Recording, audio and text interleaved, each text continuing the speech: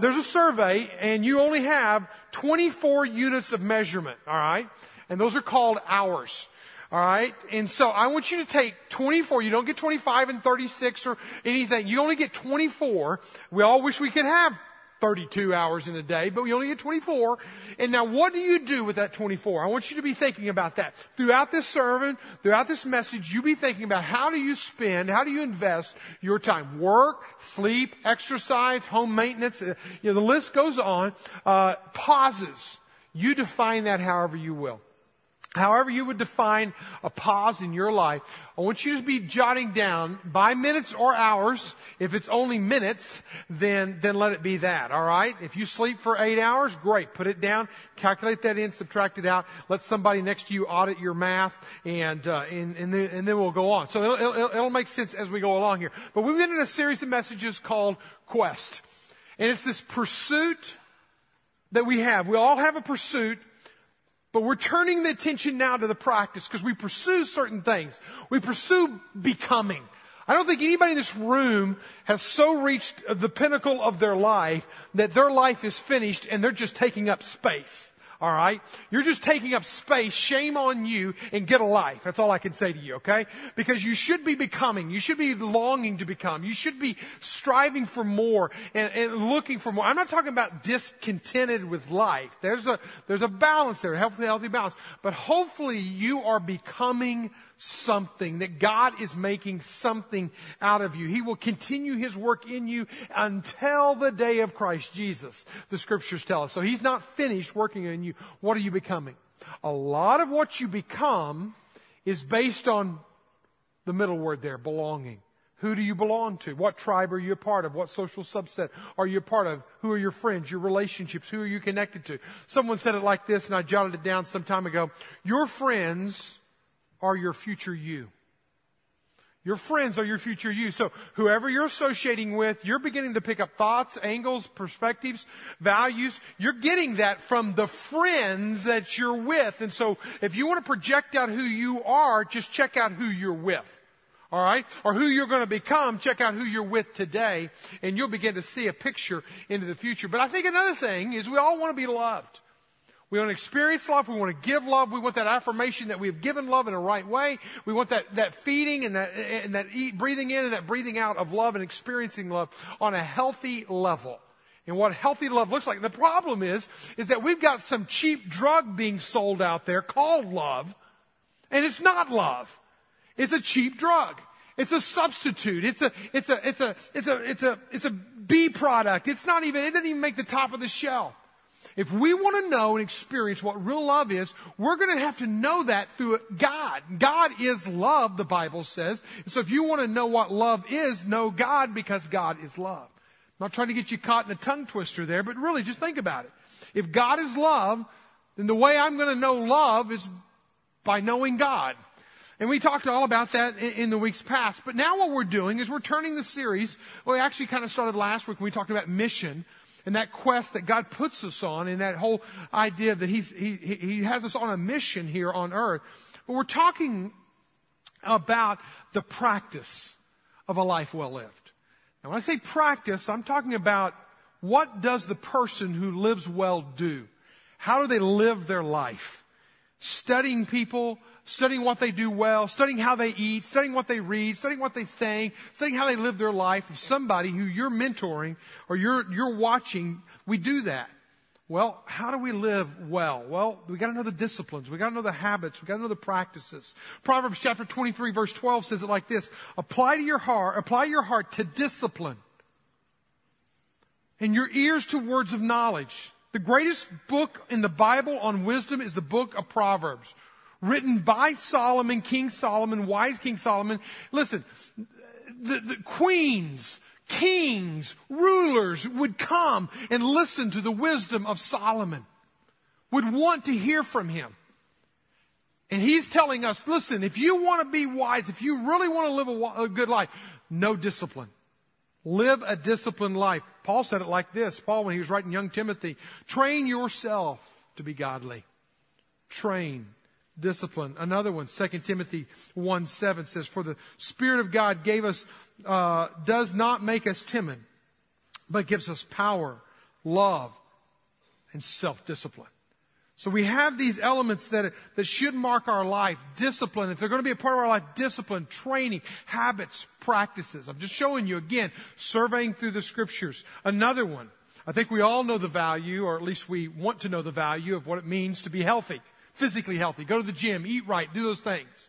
Sometimes we do it, sometimes we don't do it. Sometimes we do it better than other times. We all know the value of physical preparedness.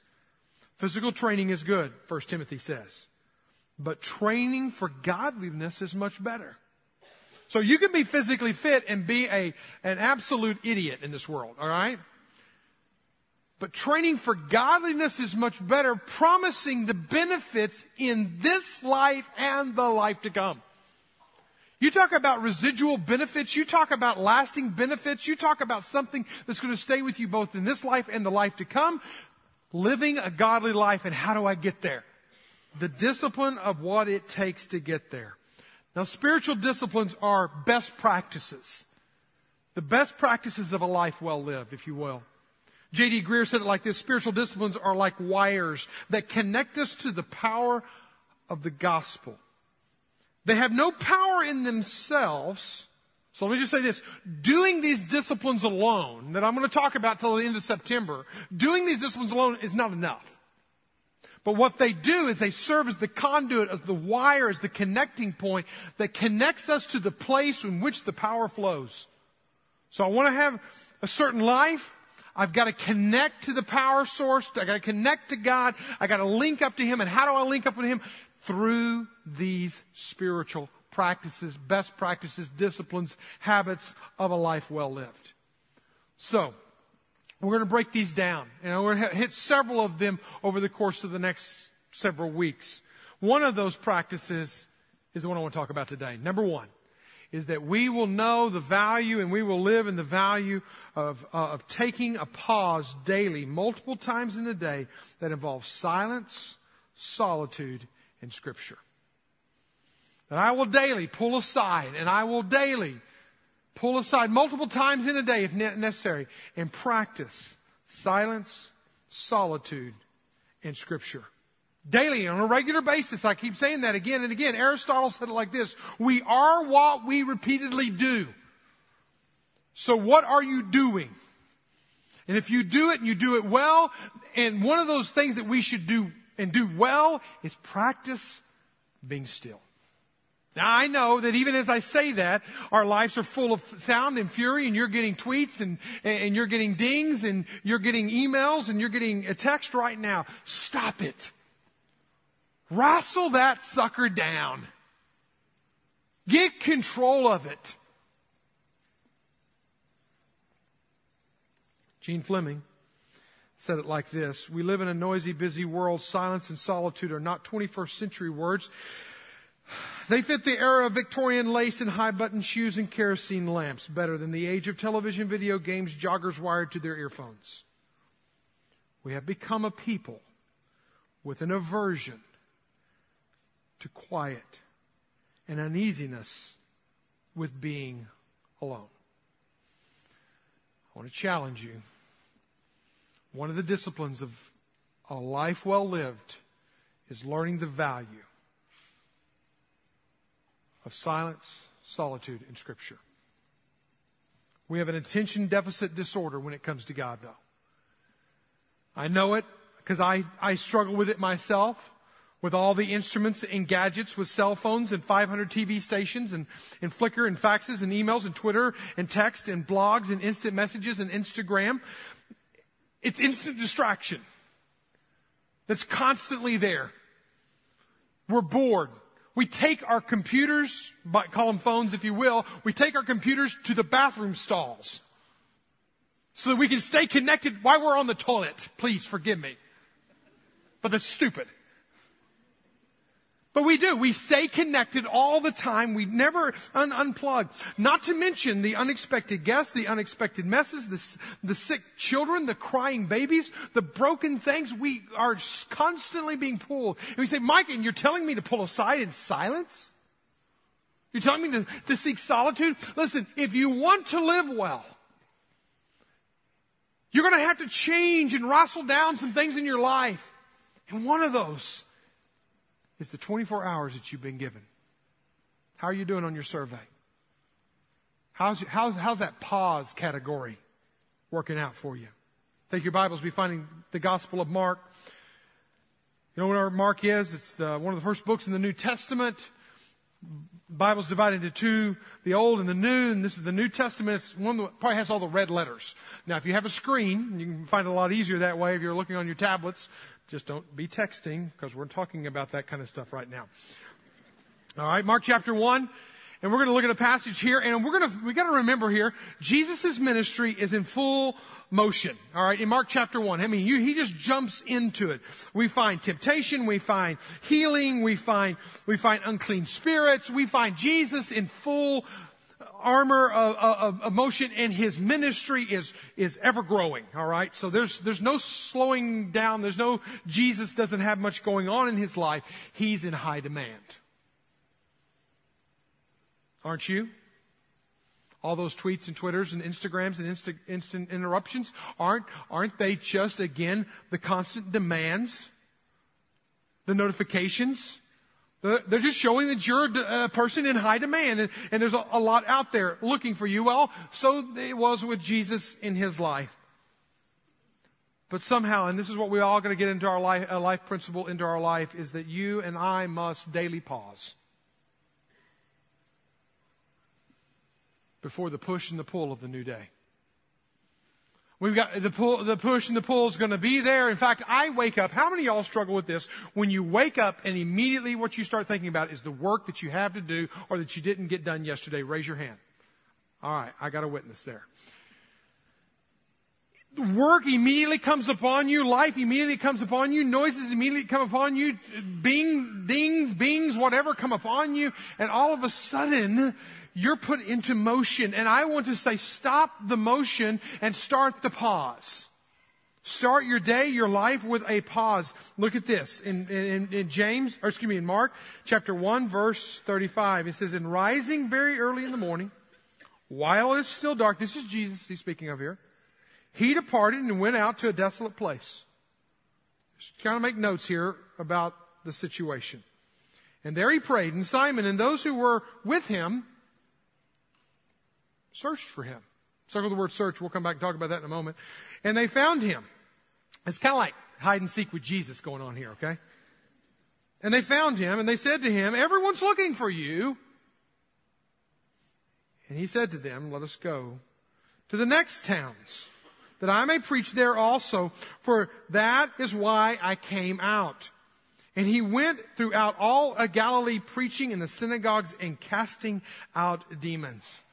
Now, I know immediately when you think about time, and time is one form of measurement, but for some of y'all, time is also a measurement in dollars and cents. You work and you get paid by the hour, and you know that every minute, every hour counts. And if you're certain of you get paid more per hour, per minute, you can even measure it down, or just take your salary and break it down into the number of days that you work, and then break that down by the number of hours in a day, and you will see how much every minute is valued in your life. All right, if you have to put a quantitative mathematical number on it. And so immediately you start thinking, but my time is so precious and so valuable. And so now, Mike, you're telling me to just sit in a chair and be silent? What's the benefits of that? Take my Bible and hold it and I don't even understand it? What's the benefit of that? I want to talk about 3 benefits. I want to try to convince you that this will add value to your life in such a way that you can't live without it. Number 1 benefit is the private moments with the Father. Private moments that you're going to have when you pull aside, stop the madness, and you pull aside, you're going to have private moments with God, the Father, in your life. Now think about it. When you wake up in the morning, do you say, "Oh, Lord, it's morning"? Or do you say, "Good morning, Lord"? Which is more your response? Hopefully we can train the brain, train the spirit, train the mind, that we'll wake up in the morning with an anticipation. Now notice here what Jesus did. Early in the morning while it is still dark, what does he do? I want to give you kind of what a private moment might look like. Number 1, it takes time. All right? Early in the morning while it's still dark. Now, some of us didn't know that 5 o'clock happened twice in a day. Some of us don't realize that there might be times in the morning, even if it's 10 minutes earlier than you normally get up, that you can actually create space in time for moments with God. If we want to. Listen, let me warn you. You're not going to find time. You're going to have to make time. You will have to make it, take it, redeem it, claim it. You know, I don't know about you, but in my own walk with God, I've realized this, that God and I don't live on the same time zone. He tends to wake me up about 3 or 4 in the morning. And I say that, I realize that my subconscious mind is still working as my conscious mind may be resting. And I realize that my spirit never rests. And so you have this constant working and going on. And sometimes at 4 or 3 in the morning, I'll wake up and it's like, boom, I need to write that down. God, you just spoke. It doesn't happen every time, but it happens a lot. Enough that I need to pay attention, enough that I need to realize that, listen, if God of the universe is wanting to talk to little old Mike McDaniel, I might want to pay attention. He might have something valuable to say to me. And for some of y'all, I'm just going to stick my neck out on the limb. You're going to wake up tomorrow morning and immediately you're going to remember something about today in this moment, and then you're going to have an epiphany about something. You're going to have something. And listen, I want to encourage you to lean in on it. Isaiah the prophet did. In Isaiah chapter 50 verse 4 says, He awakens me morning by morning, awakens my ear to listen like one being taught. Make sure there's a time. Make sure there's a place. Also notice that he departed to a desolate place. He left the house and he went out. There are places, and we need to find places, and we need to make places, and we need to carve off corners and sections of our home and life, and we need to make places for God, sacred places. Now, they don't have to be just that, but that is your place where you meet with God. And can you carve that off and make that happen? I love it in Luke chapter 11, verse 1. It even says that Jesus went to a certain place. Listen, what I'm reading you today in Mark chapter 1, you read the Gospels and you'll find time and time again that Jesus goes away to certain places. Here at the beginning of His ministry, we find Him going away. At the end of His ministry, when He goes to the Garden of Gethsemane, He goes away and He gets away. And He prays. That's what He's doing. He's getting alone. He's finding that place that He can be with God, and it's a sacred place. Listen, you need to find and make sacred places. I travel quite a bit, and I've also made the habit of wherever I go to find and make sacred places. I've started collecting photos of these places just in the past couple of years. And I even posted a bunch on Facebook this morning, and here's just a few of them.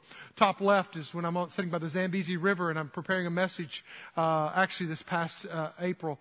And then also somebody snapped this photo, and I didn't even realize it, under a mango tree in West Africa, in Mali, where I start my days each morning with my Bible and my coffee, and I start it right there, and I meet with God under the mango tree. And then the top right one is I'm at 5:30 in the morning. I go out about 5:30 or 6 in the morning on Times Square in New York City about a year ago. And it's about the only time it's not chaos on Times Square. But I thought, I'm going to get up in the morning. We were staying just a block away from Times Square. And I'm going to see what life is like in the city that never sleeps. And I'm going to go to Times Square, the epicenter of activity. And I'm going to see at 5:30 what it's like. I'm going to take my Bible. I'm going to take my coffee. And I'm going to meet with God on Times Square. And I loved it because I prayed for the city that never sleeps and never rests and never finds solitude. Make sacred places. Number 3, there's an atmosphere. Notice that he went to a desolate place. That sounds pathetic. It sounds uninviting. But what was he really looking for? He was looking for a place there was not anybody else. There wasn't going to be a lot of distractions. There wasn't going to be a lot of interruptions. Hey, granted, he's God, right? It's Jesus. He doesn't need rest, right? He can do. He ought to be available all the time. Shouldn't you be available all the time? No. If the God of the universe, Jesus Christ in the flesh, walking on earth, had to rest, had to pull aside, had to find times of prayer, then don't you think you and I should do the same thing? Look at Psalm 62, verse 1 and following. He said, my soul waits in silence for God only. For him is my salvation. He only is my rock and my salvation, my stronghold. I shall not be greatly shaken. My soul wait in silence for God only, for my hope is from him. Notice these words, hope will not be shaken. Stronghold, salvation, rock. Where do you find those? Where's that kind of relationship with God? My soul waits in silence.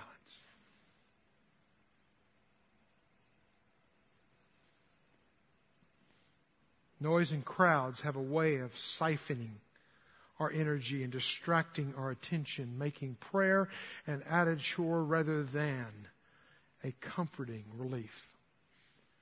We need these places, these atmospheres. We need time. We need to make time. And what's the agenda? You'll notice also there's an agenda. He got aside and he prayed. He went aside to pray. Again, the God of the universe, Jesus Christ, is still praying and talking to the Father. Therefore, I think there's value in that. We need to learn to be comfortable in the presence of the Holy Spirit, anticipating him speaking to us, working in us.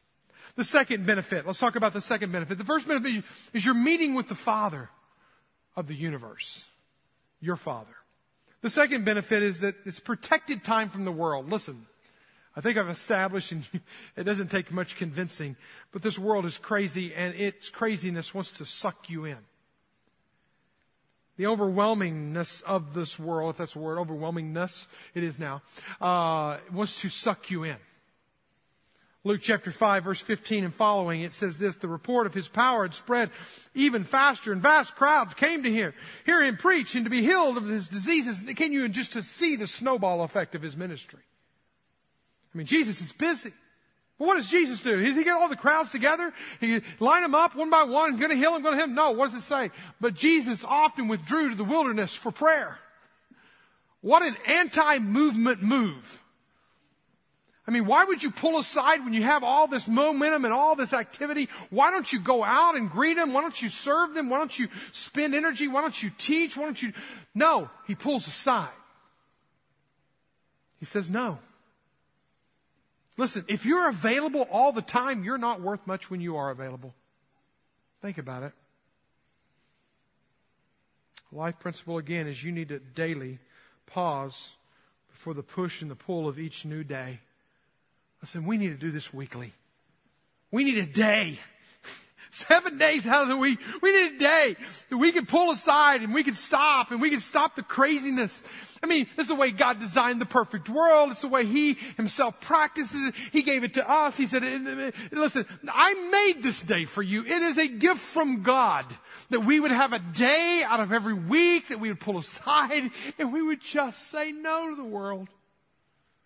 No to the fury. What if we made Sunday that holy day again, that sacred day again, and our families where sports and entertainment and activity would stop? Traveling teams, work emails.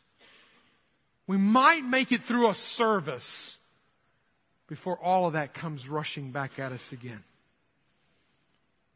Unless we take the time, time will be taken from us. Daily holy pauses are powerful. One of the things that Lori and I like to do when we have a chance, we haven't done it in about 4 or 5 years, is we like to go diving.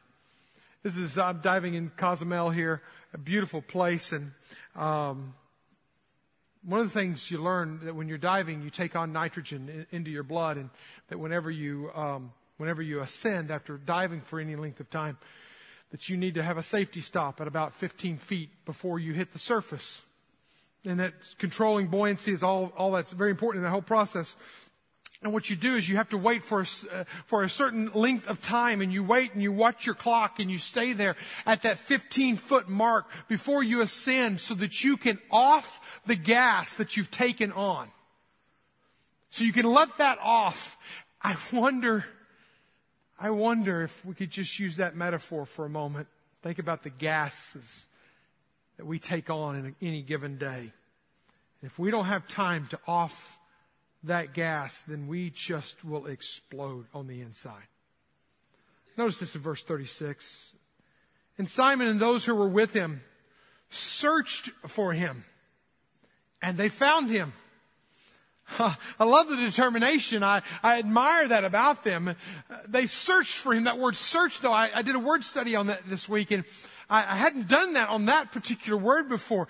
And it literally has been translated at times in the past to mean hostile intent. That you are actually after somebody in search of them as if you want to get to them. I thought, man, surely, that's not a good word, not a good choice of words that you would use a word for hostile intent, until I started diving more into it. And it actually means, in this sense, that they had a malicious intent of controlling his schedule. There was some manipulation going on. Now, they weren't being evil about it, but you got to realize these disciples saw opportunity, saw success, saw where they could go somewhere with this guy. This guy could lead movements. And so they wanted to control his schedule. People want to control your schedule as well. Everyone is looking for you. They said in verse 37, everyone is looking for you. Hey, listen, just because the world needs you doesn't mean you need the world. Did you get that? Just because the world needs you doesn't mean you need the world. And somehow being able to say, hey, I'm going to control this. I'm stopping it right here and now. I'm not going to be controlled. Listen, Jesus' ministry was on the move, up and to the right. In John chapter 6, verse 15, I love this. Perceiving then that they were about to take him by force to make him king. The same word force is the same word they used when they took him by force to the cross. Now they're using it, but they're going to make him king. They're going to promote him to king. What was Jesus' response? He withdrew. Again, to a mountain by himself. Maybe the next time the world comes knocking, you just don't answer. Here's a verse I want us all to read out loud together. Ecclesiastes chapter 7, verse 29. Read it with me. God made us plain and simple. I want you to read that again. God made us plain and simple, but we have made ourselves very complicated. How do you deal with this world? Well, one, you got to resist it. Do not let the world dictate to you your life. Resist it. I read a study this past summer. Actually, Jim Vinsky, I think you're in the room. You sent it to me. Amazing study about a study that was done by University of Virginia and Harvard. And it was about how people, with all of our little devices that we can't go anywhere without them, and they asked these people, these participants, to be willing to come aside and to get quiet and to get still. They did a series of 11 different studies over a period of time, and gave them just moments, not hours. We're just talking about moments, just to come aside and get still and be quiet. And all you could do is think. That was it. You couldn't have your gadgets with you. You couldn't do anything else. They even asked the question, would they rather do an unpleasant activity than no activity at all? And they found that some people would even be willing to receive a shock than to absolutely be alone without their gadgets, without their noises, without their friends. Listen, don't build your life on that. Resist it. Relax also. Be free and ready and able to relax. Mark chapter 6, verse 30. Just over a couple of pages, and it says this, and the apostles returned to Jesus and told him all that they had done and taught. And they said to him, come away. And this is what he said to them. They'd been doing ministry. They'd been feeding they were about to feed the 5,000. He says, come away by yourselves to a desolate place and rest a while. In your moments, rest. Rest in His presence. Rest. Relax. Number 3, reflect. If you can stop the noise long enough, if you can stop the fury long enough, take time to reflect. Examine yourself. Henry Nouwen, one of my favorite authors, solitude has been called the furnace of transformation. How good are you at resting? This world is not going to let you. Your children, God bless them, they're going to always need you. It's job security, for sure. But if you are going to see the transformed life that you want to see, you're going to find it in solitude and silence. The problem is some of us can't stand ourselves. We can't stand the voices in our own heads and hearts. Silence. Embrace it. We're going to give you 4 minutes in this service right now to embrace silence, solitude, and Scripture.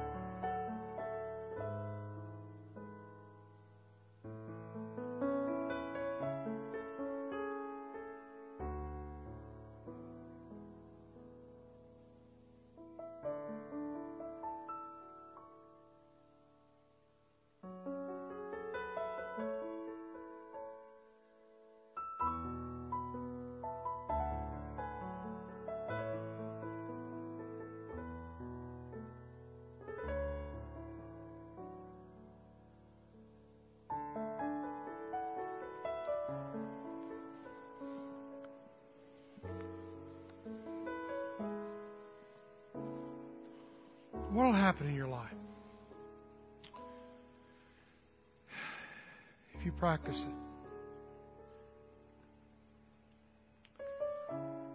it? You know, it won't be the same every day. In fact, it'll be quite different much of the time.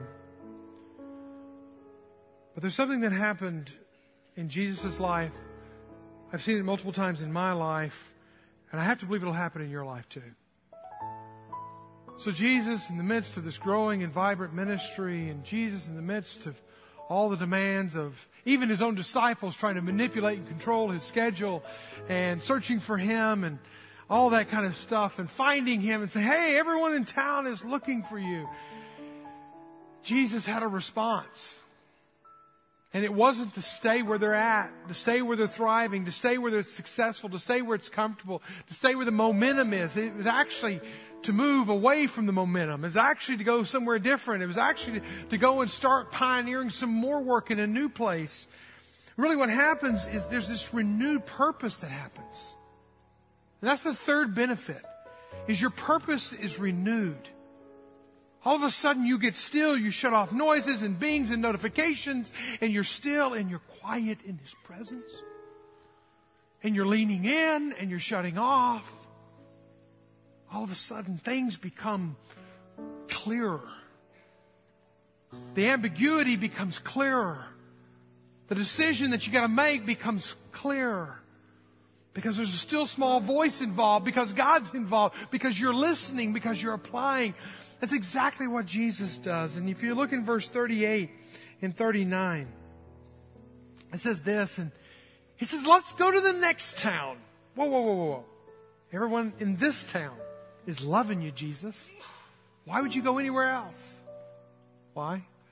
That I may preach there also. For that is why I came out. See, He knew He was for the nations. He knew He was for all of Galilee, not just little old Capernaum. He knew that He was for the world. And if He had just stopped there, because it was easy and convenient and positive and energy was good and all, He didn't. Because He got alone, because He got quiet, because He shut off the distractions, He heard. Luke 4:43's account says it like this: I must preach the kingdom of God in other cities also, for I was sent for this purpose. That's why He was sent. I'll tell you about a time in my life. It was in February of 95. Lori and I in our young marriage had felt God moving. But where He was moving, it was going to be a big change. And you want to get this one right. Career change, life change, everything, geographical change, everything was going to change. If we missed this one, it was going to be hard to recover from. So I did what only I knew to do, is I called somebody who had a one-room cabin 6 hours from where we lived. I couldn't do this at home. I needed to get away. And so went to this cabin. It was in February, remember. It was winter. They'd winterized their cabin. They said, hey, you can turn the heat on, but there's no water. So I packed in my own water. I fasted for 48 hours. And I prayed. And I sought God and I listened and I prayed and I sought God and I listened and I journaled and I wrote and I read and I just listened and I turned off all the outside noises and I just waited and listened. And when I finished that little 48-hour step aside pause, holy pause, it was ever clearer in where God was leading. I go home and Lori had been praying on her own and doing her own thing, and I told her, I said, I feel like God's calling us to move our family to Africa, to Zambia. I didn't know Zambia at the time, but to Africa, to be missionaries for the rest of our life. That's what we thought. We were ready to go. Now, I don't want to give you all the story behind that just for the sake of time. But I can to this day look back at my life and look at the McDaniel family. Just look at our history. the world and the nations has been in our narrative ever since that time. Expanding to the unreached people groups of the world has been a part of Grace Point Church. We have somebody right now in West Africa volunteering for 3 months, and we have a team leaving this Thursday going as well to West Africa to volunteer. I'm leading a team to India in a couple of weeks, and because that's a part of my life. It's a part of who I am. It's a part of the calling. It's the purpose in which God put breath in me. And why am I saying all this? Just to say this, is that when I get still and when I get alone and when I get with God and when I shut everything else out, all of a sudden life becomes a lot more clearer. When the only voice I'm listening to is His. There's a beauty about being in a relationship with Jesus, and I hope it can be said of you. And it's when Jesus said this. He said, my sheep, they hear my voice. I know them. Notice the relational thing there. They hear my voice, and I know them. And what do? They follow me. Do you have a relationship with Jesus Christ like that? Do you give Him time and space in your day? Look at the survey. Do you have a holy pause in your life when God can speak? I pray so. We're going to continue in prayer. You might need to just stay seated. You might need to stand. You might need to bow. You may just come and lay on the floor in your face. I don't know, wherever you are, whatever you're on. We're going to take up our offering at this time. I want to pray, but we're going to continue right on in worship. This is not get ready to go home time. This is pause time. This is listen time. This is respond to Him time. Father God, we bow before You. We thank You that You want to speak to us. God of the universe, You want to speak to us. We're Your sheep. You know us, and we follow You.